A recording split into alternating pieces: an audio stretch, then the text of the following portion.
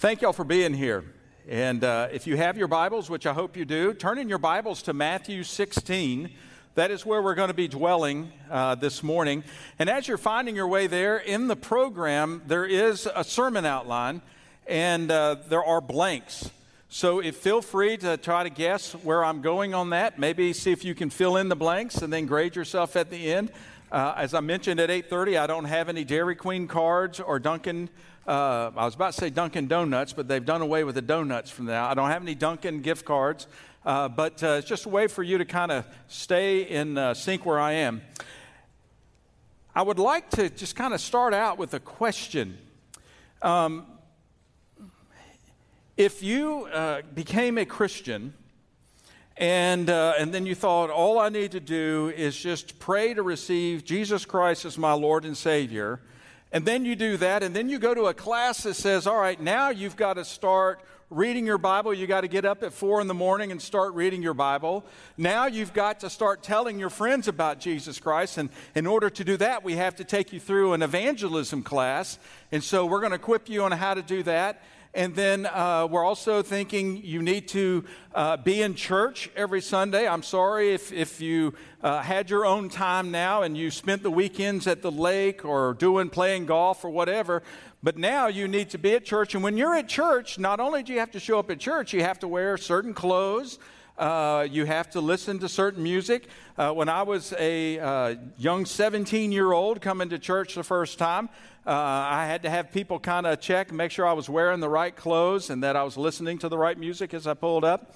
So there's a lot of things that you thought when it was first presented to you that all I needed to do was just confess Jesus Christ as my Lord and Savior. And then you felt like, all right, there's been a switch here. Now I'm having to do all this other stuff. And then you find out in a class, now I have to start giving my hard-earned money as a tangible way of demonstrating that God owns everything. So there's a lot of these things that are added to your Christian life that are supposed to be a part of the life. So what is the motivation and the prompt to continue? If somebody were to say to you, now your Christian life has a series of tasks that you have to check off. Maybe in the beginning you have a lot of energy and a lot of enthusiasm for doing that, but over time you begin to think, well, do I really need to do this? I've been seeing other people, they don't really do this. And so you begin to kind of negotiate and start wavering. Well, what we're going to look at this morning is a very important question, because who you say Jesus is influences how you live. So if your relationship with God is just a belief and not a personal relationship with God, then it's going to be hard to persevere. It's going to be a challenge. But if you know you have a relationship with Jesus Christ, then that is the motivation that keeps you on that path. And I think as we see and look at this passage today, you will see that who you say Jesus is does influence how you live. Now, we're looking in the book of Matthew, the Gospel of Matthew, and this is the very first gospel in the New Testament. And when I was 17 years old, when I prayed to receive Christ, I was looking in Scripture, and I actually started in Proverbs, because when you open the Bible, it kind of plops open right there in Proverbs. So that's where I started, but I noticed there was some red letters. And so I tried to find where the red letters start, and where did they start? Where Jesus is speaking. What book of the Bible? Matthew. So Matthew was the first gospel book that I read. And then I read all the way up to John 15:5, where Jesus said, apart from me, you can do nothing. And that's when those passages, that verse just kind of jumped off the page. And I sensed that God was speaking to me saying, you cannot live your life apart from Him, because you can't do anything apart from Him. But I started in Matthew. The red letters are life.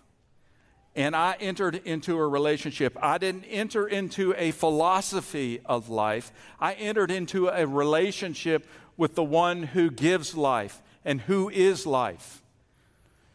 So as we look here at Matthew, it is probably the most widely read New Testament book because of its placement in Scripture. And Matthew is trying to educate people, specifically Jewish people, on that Jesus is the Messiah, the promised one from the line of Abraham. He fulfilled the Old Testament prophets' promises concerning the Messiah, which was the life, teaching, the death, and the resurrection.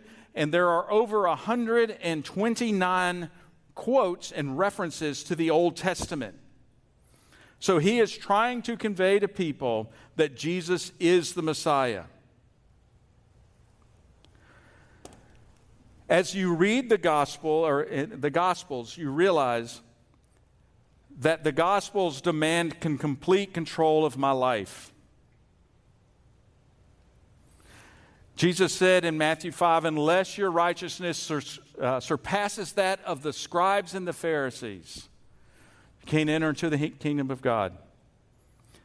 And so you begin to think, oh my gosh, how am I going to maintain that standard? And unless you realize that your acceptance is in Christ and in the person of Christ, then it doesn't matter your shortcomings. It's not a task. It's driven by your relationship with God. And we are to love like God does. So, let's look in Matthew 16 and see what's going on here and set the context just a little bit, because this series has focused on questions. And questions are very important. There are often many layers of questions that are being asked. For example, if you've ever been asked, did you wear that out in public? It's more than, did you wear that? It's like, I can't believe you just went out in public looking like that. So questions have different layers. And as you see here in Matthew 16:1, the Pharisees and the Sadducees approached Jesus and asked a test, asked him to show them a sign from heaven. So that was a question, but it was a test. And so this series, we have looked at different questions, and I am grateful that Alan asked me to teach this particular question, because it is, to me, one of the most important questions everyone here can answer and should answer. I know as teenagers, you're thinking, okay, the biggest question to me right now, do my friends like me? Maybe another question is, what am I going to do when I graduate from high school? Maybe another important question is, which college am I going to go to? Maybe another question is, what is my profession going to be? And these are all important questions. Who am I going to marry? But probably, and I think the most important question that you can answer, which will answer all of the other questions, is, who do you say I am? Who is Jesus Christ in your life? What influence does he have in your life? And does he have that influence because he has demonstrated himself to you in a real, personal, and very practical way? So Jesus answers these Pharisees and Sadducees and says, hey, you can determine the weather based upon what the sky looks like in the morning and the evening, but yet I'm not giving you anything except the sign of Jonah, which was the death, burial, and resurrection that he foreshadowed. And then in verse 4, which is a very sad verse to me, because this was his marked rejection of the religious leaders at this time, and his ministry was going to begin focusing on others. It says, then he walked away. Then he went away and left them and went away. So there's a new chapter coming here, and he leaves and he goes with the disciples, and he begins asking them questions. And what I want you to understand here about these questions is that he is probing, he's asking probing questions to determine the spiritual receptivity of those that are around him. And if you notice in the first part of this chapter, the word understand is mentioned several times. And then down in verse 12, it says that then they understood. So there's a little faith, as he says in verse 8, "You of little faith, why are you discussing among yourselves that you do not have bread? Don't you understand yet?" So Jesus is constantly asking probing questions to determine the receptivity, the spiritual receptivity of your heart. In Romans chapter 3, verse 11, it says, "There is none righteous, no, not one, and there is none that seeks after God." So that says to me, nobody in and of themselves are going to seek God. But then you read in John chapter 6, 44, where Jesus says, "No one comes into the Father unless the Father draws him." So I imagine Jesus was always walking and moving about and seeing about who is God the Father drawing into a relationship. Because once you are drawn into that relationship, not only is God inviting you into that relationship, but you are also becoming awakened through the Spirit of God into who God is. And then that becomes the basis for everything else that flows out. Remember, who you say Jesus is influences your life. So, Jesus is always asking probing questions to determine spiritual receptivity. Here was an insight that I had in the parable of the sower. The seed is being cast out. We used to say, and I used to think, that that I would listen to see if anybody said anything spiritual. And if they did say something spiritual, then I began to think, especially as a chaplain, well, this person might be receptive to God, and God might be at work in their lives. But what I have since found out is that according to the parable of the sower, we do not know the receptivity of a person until the seed has sown. So instead of waiting, which is another excuse of saying I don't want to share with somebody, instead of waiting for something to happen, now I will throw little seeds out and see if anybody will take it. And that helps me to determine where does this conversation go from there. And that's exactly what Jesus is doing with his questions. Some of you might say this is a great way to talk about Jesus. Maybe when you're with your friends or when you're out on the golf course or at work, sitting in the coffee room, just bring up the conversation. Hey, I was reading in my Bible, who do you say Jesus is? What do you think about Jesus? And you will be interested in hearing what they have to say, and then you can kind of give a guidance where to go from there. I was in Sam's a while back, and a gentleman had this a pentagram necklace on, and I said, "Wow, I understand, you seem to be a religious person or a spiritual person." He goes, "Yeah." And I said, "Well, tell me a little bit about that." And he was saying that he was very learned and educated and did a lot of reading. And I said, "Well, out of all of your reading, what did you think about the Bible?" And he goes, "Well, I never got to the Bible. I was satisfied with what I had found." And I said, "Well, that's kind of interesting, being intellectual, that you chose to make a decision before you've read one of the most significant works that talks about God." And he's like, "Well, I just didn't feel like it." Now, you might be saying, "All right, how receptive was this person? You tell me." Not very receptive. So I could have talked to him till I was blue in the face, and it probably would have not gone anywhere. But I got a sense of where he was coming from, and I knew I could step back knowing that there may be another opportunity or that God has other people that could speak into his life. So, as we look here at Matthew, I want us to focus down here beginning in verse 13. It says, "When Jesus came to the region of Caesarea Philippi," there is a parallel to this in Luke. I believe it's like Luke 9:11 or so, maybe it's a little bit later. But there it says Jesus was alone praying. And then he must have come out of his prayer time and then had this situation here, this kind of on-site with insight teaching experience. But here it says, when he came to the region of Caesarea Philippi, this is a very interesting place. And for those of you that have gone to Israel, it's at the uppermost northern part of the country. And it is an area that was constantly being plagued with paganism and just trouble. And all kinds of pagan religions. There were human sacrifices there at a place called Banias, which was later on entitled Caesarea Philippi. And so it's not exactly a place that you would envision as an ideal retreat spot. You can walk to this place, and it's the head of the Jordan River, and they had a lot of beliefs, pagan beliefs, on what would come out of that head and what was down there. And they had human sacrifices there, so a lot of things happened there. And Jesus took his disciples to this location to have this discussion. So here's the question, his request. He asked his disciples, this was not geared just towards Peter. He sat down with his disciples and said to them, who do people say that the Son of Man is? Now, as I'm looking and trying to understand the context of this chapter and what's going on, I'm asking the question, why would Jesus ask them this question? Since when does he care what other people think about him? If you remember earlier on in the book, some of the disciples, when Jesus was saying, you've heard it said, but I say unto you, some of the disciples says, hey, you're really creating some problems here, and it's not helping your cause. And Jesus was like, so be it. And he even was to the point to where they were calling him Beelzebub.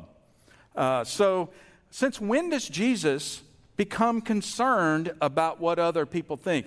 Once again, it's a probing question. It was not so much for him. It was a setting up for an opportunity for him to ask them yet another question. But here we see he asked his disciples, who do people say that the Son of Man is?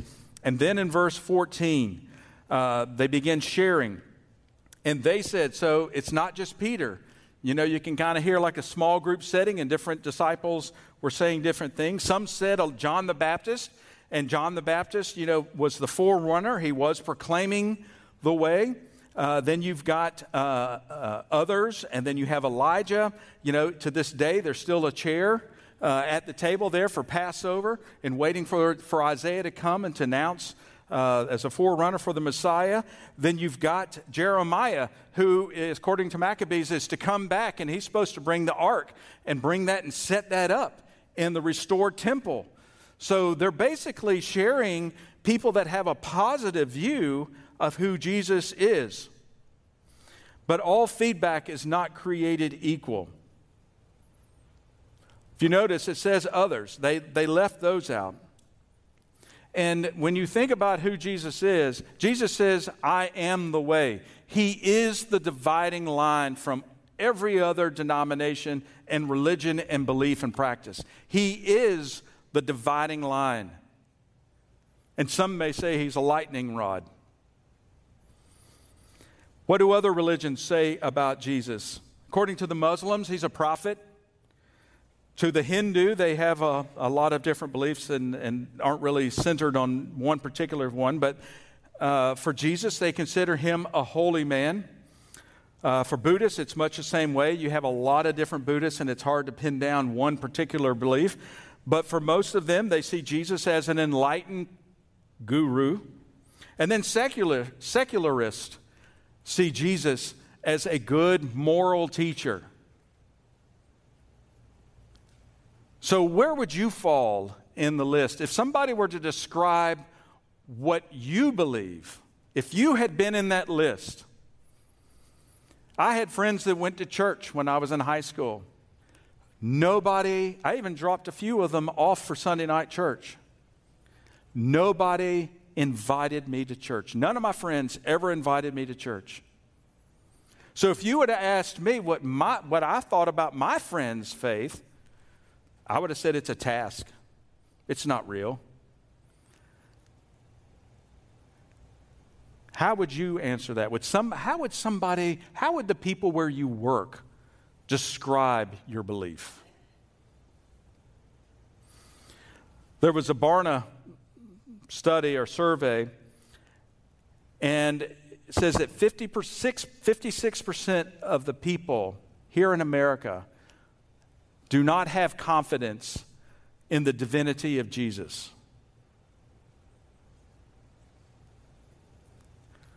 But what does Peter say? But you, in verse 15, Jesus asked them, who do you say that I am? Once again, this was asking the disciples, but Peter, being the bold person, answered for them. And Simon Peter answered, you are the Messiah, the the Son of the living God. This is not the first time Peter had said this. He said it in the boat when Jesus had calmed the sea. And he said, surely this is the Son of God. Andrew in John chapter 1 had mentioned that Jesus was the Messiah. John the Baptist was the forerunner. So this is not anything new. So why was this so significant at this point? It is because, and it goes back to the verse 4, then he left them and went away. Jesus is preparing them, his disciples, for what is to come. And he's wanting them to understand what others are saying about him, and then he's wanting them to understand who he is in preparation for what is to come. And he says here in verse 17, Simon, son of Jonah, you are blessed because because flesh and blood did not reveal this to you, but my Father in heaven. The word there, revealed. It was revealed. Remember I said earlier, I could talk till I'm blue in the face and trying to share with people. And unless the Holy Spirit is alive and active in that other person's life to quicken them to the things of God, then it's just going to be noise. It'll be like the parents on Peanuts. You know, wah, wah, wah, wah, wah. This is why prayer is so important. That we are in alignment with God, that we are in harmony with what God is doing. And we're going to see here in a few minutes what that means. But revealed. In Matthew 13:11, the disciples had been with Jesus, and then now Jesus starts teaching in these stories called parables. And then they asked him in Matthew 13:10, why do you speak to them in parables? And then they said, well, what does that mean? And so Jesus is saying, because the secrets of the kingdom of heaven have been given for you to know, but it has not been given to them. It was not given to them. And then over in Matthew 13:35, Jesus says, so that what was spoken through the prophet might be fulfilled, I will open my mouth in parables and declare things kept secret from the foundation of the world. Do you realize that Jesus is the great revealer?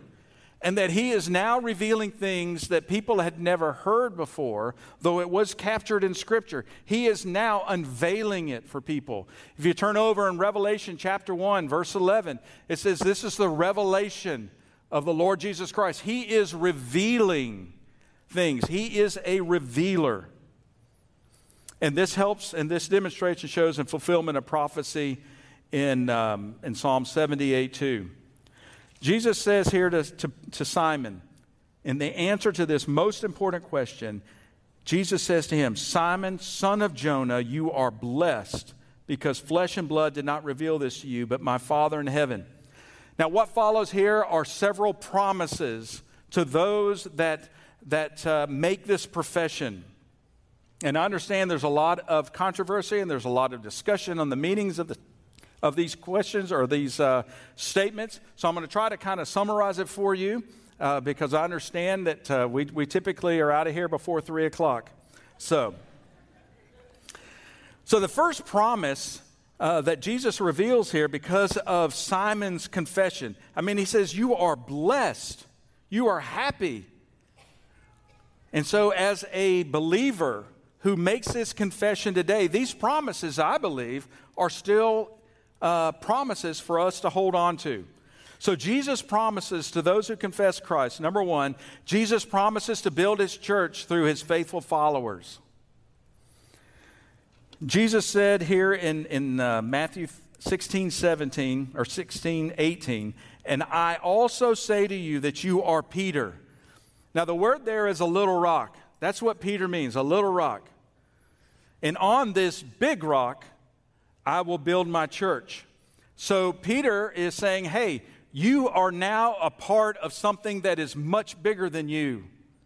You are one piece of a big thing that God is doing. The church is Jesus Christ, according to Ephesians 2:19 through 22.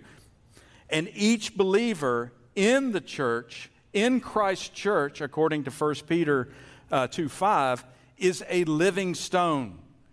And so Jesus is saying here to Peter and to the disciples that you are one of what will become many of this entity called the church. Now here it's a non-technical, it is ecclesia, but it is not the fully developed church as we understand it now. So it's more of a general, universal type church that is Christ's church. And so over in Matthew 13, once again, in one of the parables, we have the parable of the mustard seed. The kingdom of heaven is like a mustard seed that a man took and sowed in his field. It's the smallest of all the seeds, but when grown, it's taller than the vegetables and becomes a tree, so that the birds of the sky come and nest in its branches. What is something small and insignificant grows to something big. And Jesus is saying to his disciples, this is the start of something big. And even in the parable of the sower, or parable of the mustard seed, the birds is a reference, according to Ezekiel, of the Gentiles, of us. So not only is this movement starting small, he is now explaining to his disciples that we're starting small, persevere, it's going to become big. And Peter, you are one of the little pebbles of this big church that is to be.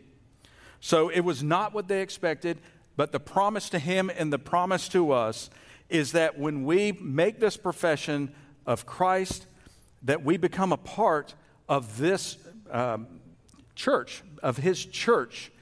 And so that's a promise to him, to those of us that follow him. The second promise is Jesus promises to deliver his followers from eternal death. Notice I didn't say death, I said eternal death. I mentioned this earlier. I was a healthcare chaplain for many years. And I remember at a local hospital, one of the doctors coming to me and saying, Brent, I don't understand why Christians have such a hard time with death. Can you explain this to me? Don't y'all have some sort of belief about life after this life? And he's like, I just don't understand why Christians are so reluctant to embrace life after this life. How about you? Are you living as though this is the end all to everything? Or do you realize that I was created and I am created for eternity and that I will live for eternity in the presence of God? Jesus promises to deliver his followers from eternal death. In Matthew 16:18, he says, the forces of Hades will not overpower it. Some of your Bible's translations may say gate. Gates are to keep people in. For protection. It's not a weapon of offensiveness, it's to protect. And he's saying that death is not going to keep you in. I've conquered it. We have no need to fear death anymore. In John chapter 11, in verse 25, maybe a familiar passage to you about Lazarus and his sisters. Martha said, I know that he will rise again, and she was believing that if Jesus had been there, he wouldn't have died. And Jesus came there intentionally at this point to teach her a lesson. Said to her in verse 25, I am the resurrection and the life. No, the one who believes in me, even if he dies, will live. Everyone who lives and believes in me will never die. Do you believe this? What another wonderful question. Is this the end of life? I mean, is this the whole purpose where we're created to be born and to die and that's it? Or will we have eternity? And Jesus is saying, I have erased death. I have conquered it. And so much so that in John 14:9, he can say 14:19, he says, because I live, you will live. So Jesus promises to deliver his followers from eternal death. The third point here and promise is Jesus promises to guide his people to fulfill his will and purposes. In verse 19, he says, I will give you the keys of the kingdom of heaven, and whatever you bind on earth is already bound in heaven, and whatever you loose on earth is already loosed in heaven. Now, we could talk a lot about this, what it means to bind and loose, and I've been with people that, are binding things and loosening things, but the context of this is not just kind of God saying, hey, whatever you want, I'm going to do it. I'm your genie. I'm your vending machine, whatever you want. No, that's not the point here. The point here is the word keys. Keys, I'm giving you authority. Authority to do what? I'm giving you authority to do what I have already willed to be done. And so here it is Jesus promises to guide his people to fulfill his will and purposes. We see that Peter was given this authority and took advantage of it at Pentecost in Acts chapter 2 to the Jews. He also did it to the Samaritans in Acts chapter 8, verse 14 and following, and then to the Gentiles in Acts chapter 10. The other apostles shared in this authority according to Matthew 18:18. And then now at the end of Matthew, this authority is known as the Great Commission. And there at the end of Matthew, we see that this authority, these keys, have been extended to all of us now. Where Jesus says, all authority has been given to me in heaven and on earth. Go therefore and make disciples of all nations, baptizing them in the name of the Father and of the Son and of the Holy Spirit, teaching them to observe everything I have commanded you. And remember, I am with you always to the end of the age. Once again, we are now a part of all these other pebbles that have gone on from the beginning here with Peter. But what Jesus is saying is that we are not here to bind and loose and to do whatever we want to do, that we are to do what God has already willed. We are to fulfill his will and purposes, not ours. And Jesus even modeled the prayer to emphasize this over in Matthew 6, verse 7, where he said, when you pray, he said,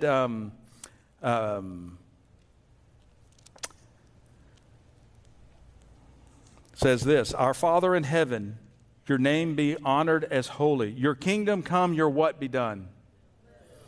It's not, may my will be done, and you stamp to give it the approval. So these promises are for those that have confessed Jesus Christ as their Lord and Savior.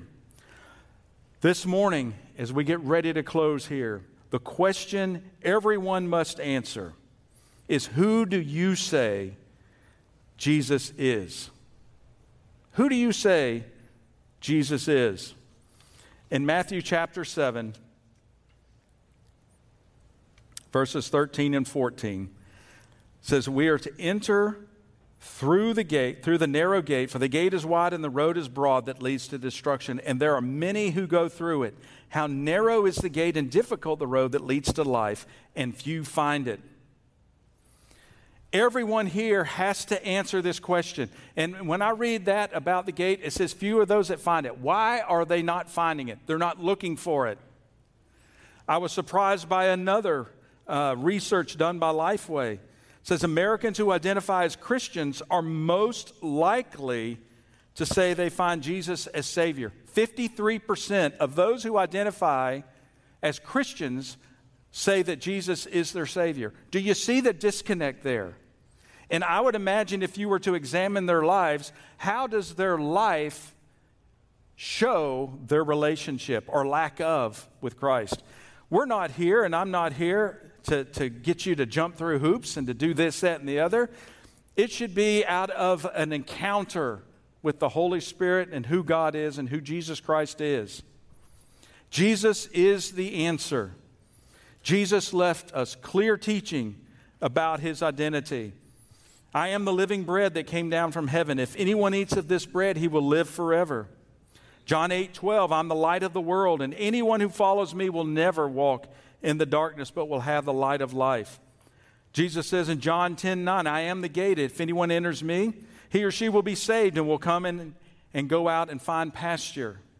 John 11:25, I am the resurrection and the life. The one who believes in me, even if you die, will live. John 14:6, I am the way, the truth, and the life.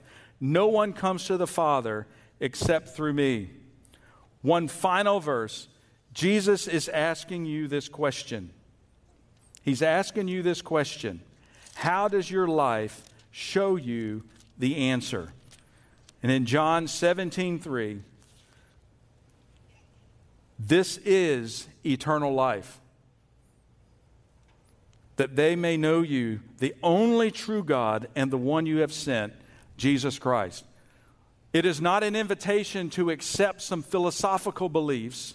It is not an invitation to agree to a way of life. It is an acknowledgement that I have had this encounter with the risen, living Lord, and I have been invited into this relationship with Him.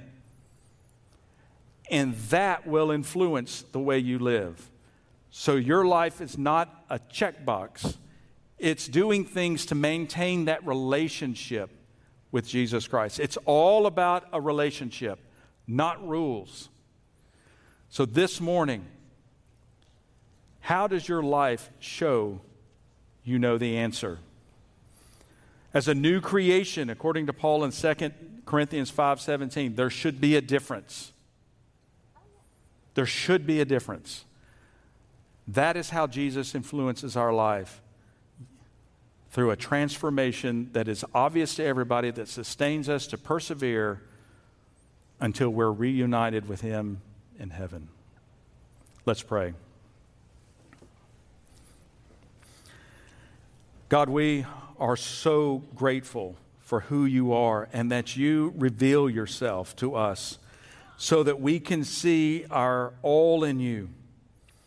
God, I ask that you will give us and grant us the strength to live these promises given to all those who confess Christ as the Messiah, the Son of the living God, so that we can glorify you.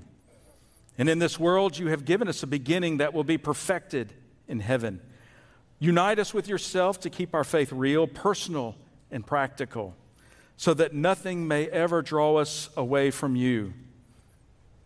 God, hear our prayers, and to you be the glory.